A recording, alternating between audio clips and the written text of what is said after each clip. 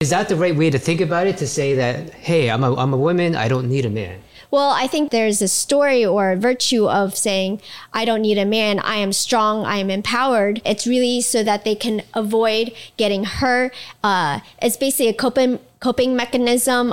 They don't want to be responsible for a man. They just want to be responsible for themselves. They want to be independent and strong. But don't get me wrong. You don't want to mix that between being self-sufficient. And I think that's where I believed, strong and independent was meaning to be self-sufficient. Those two things are two different things.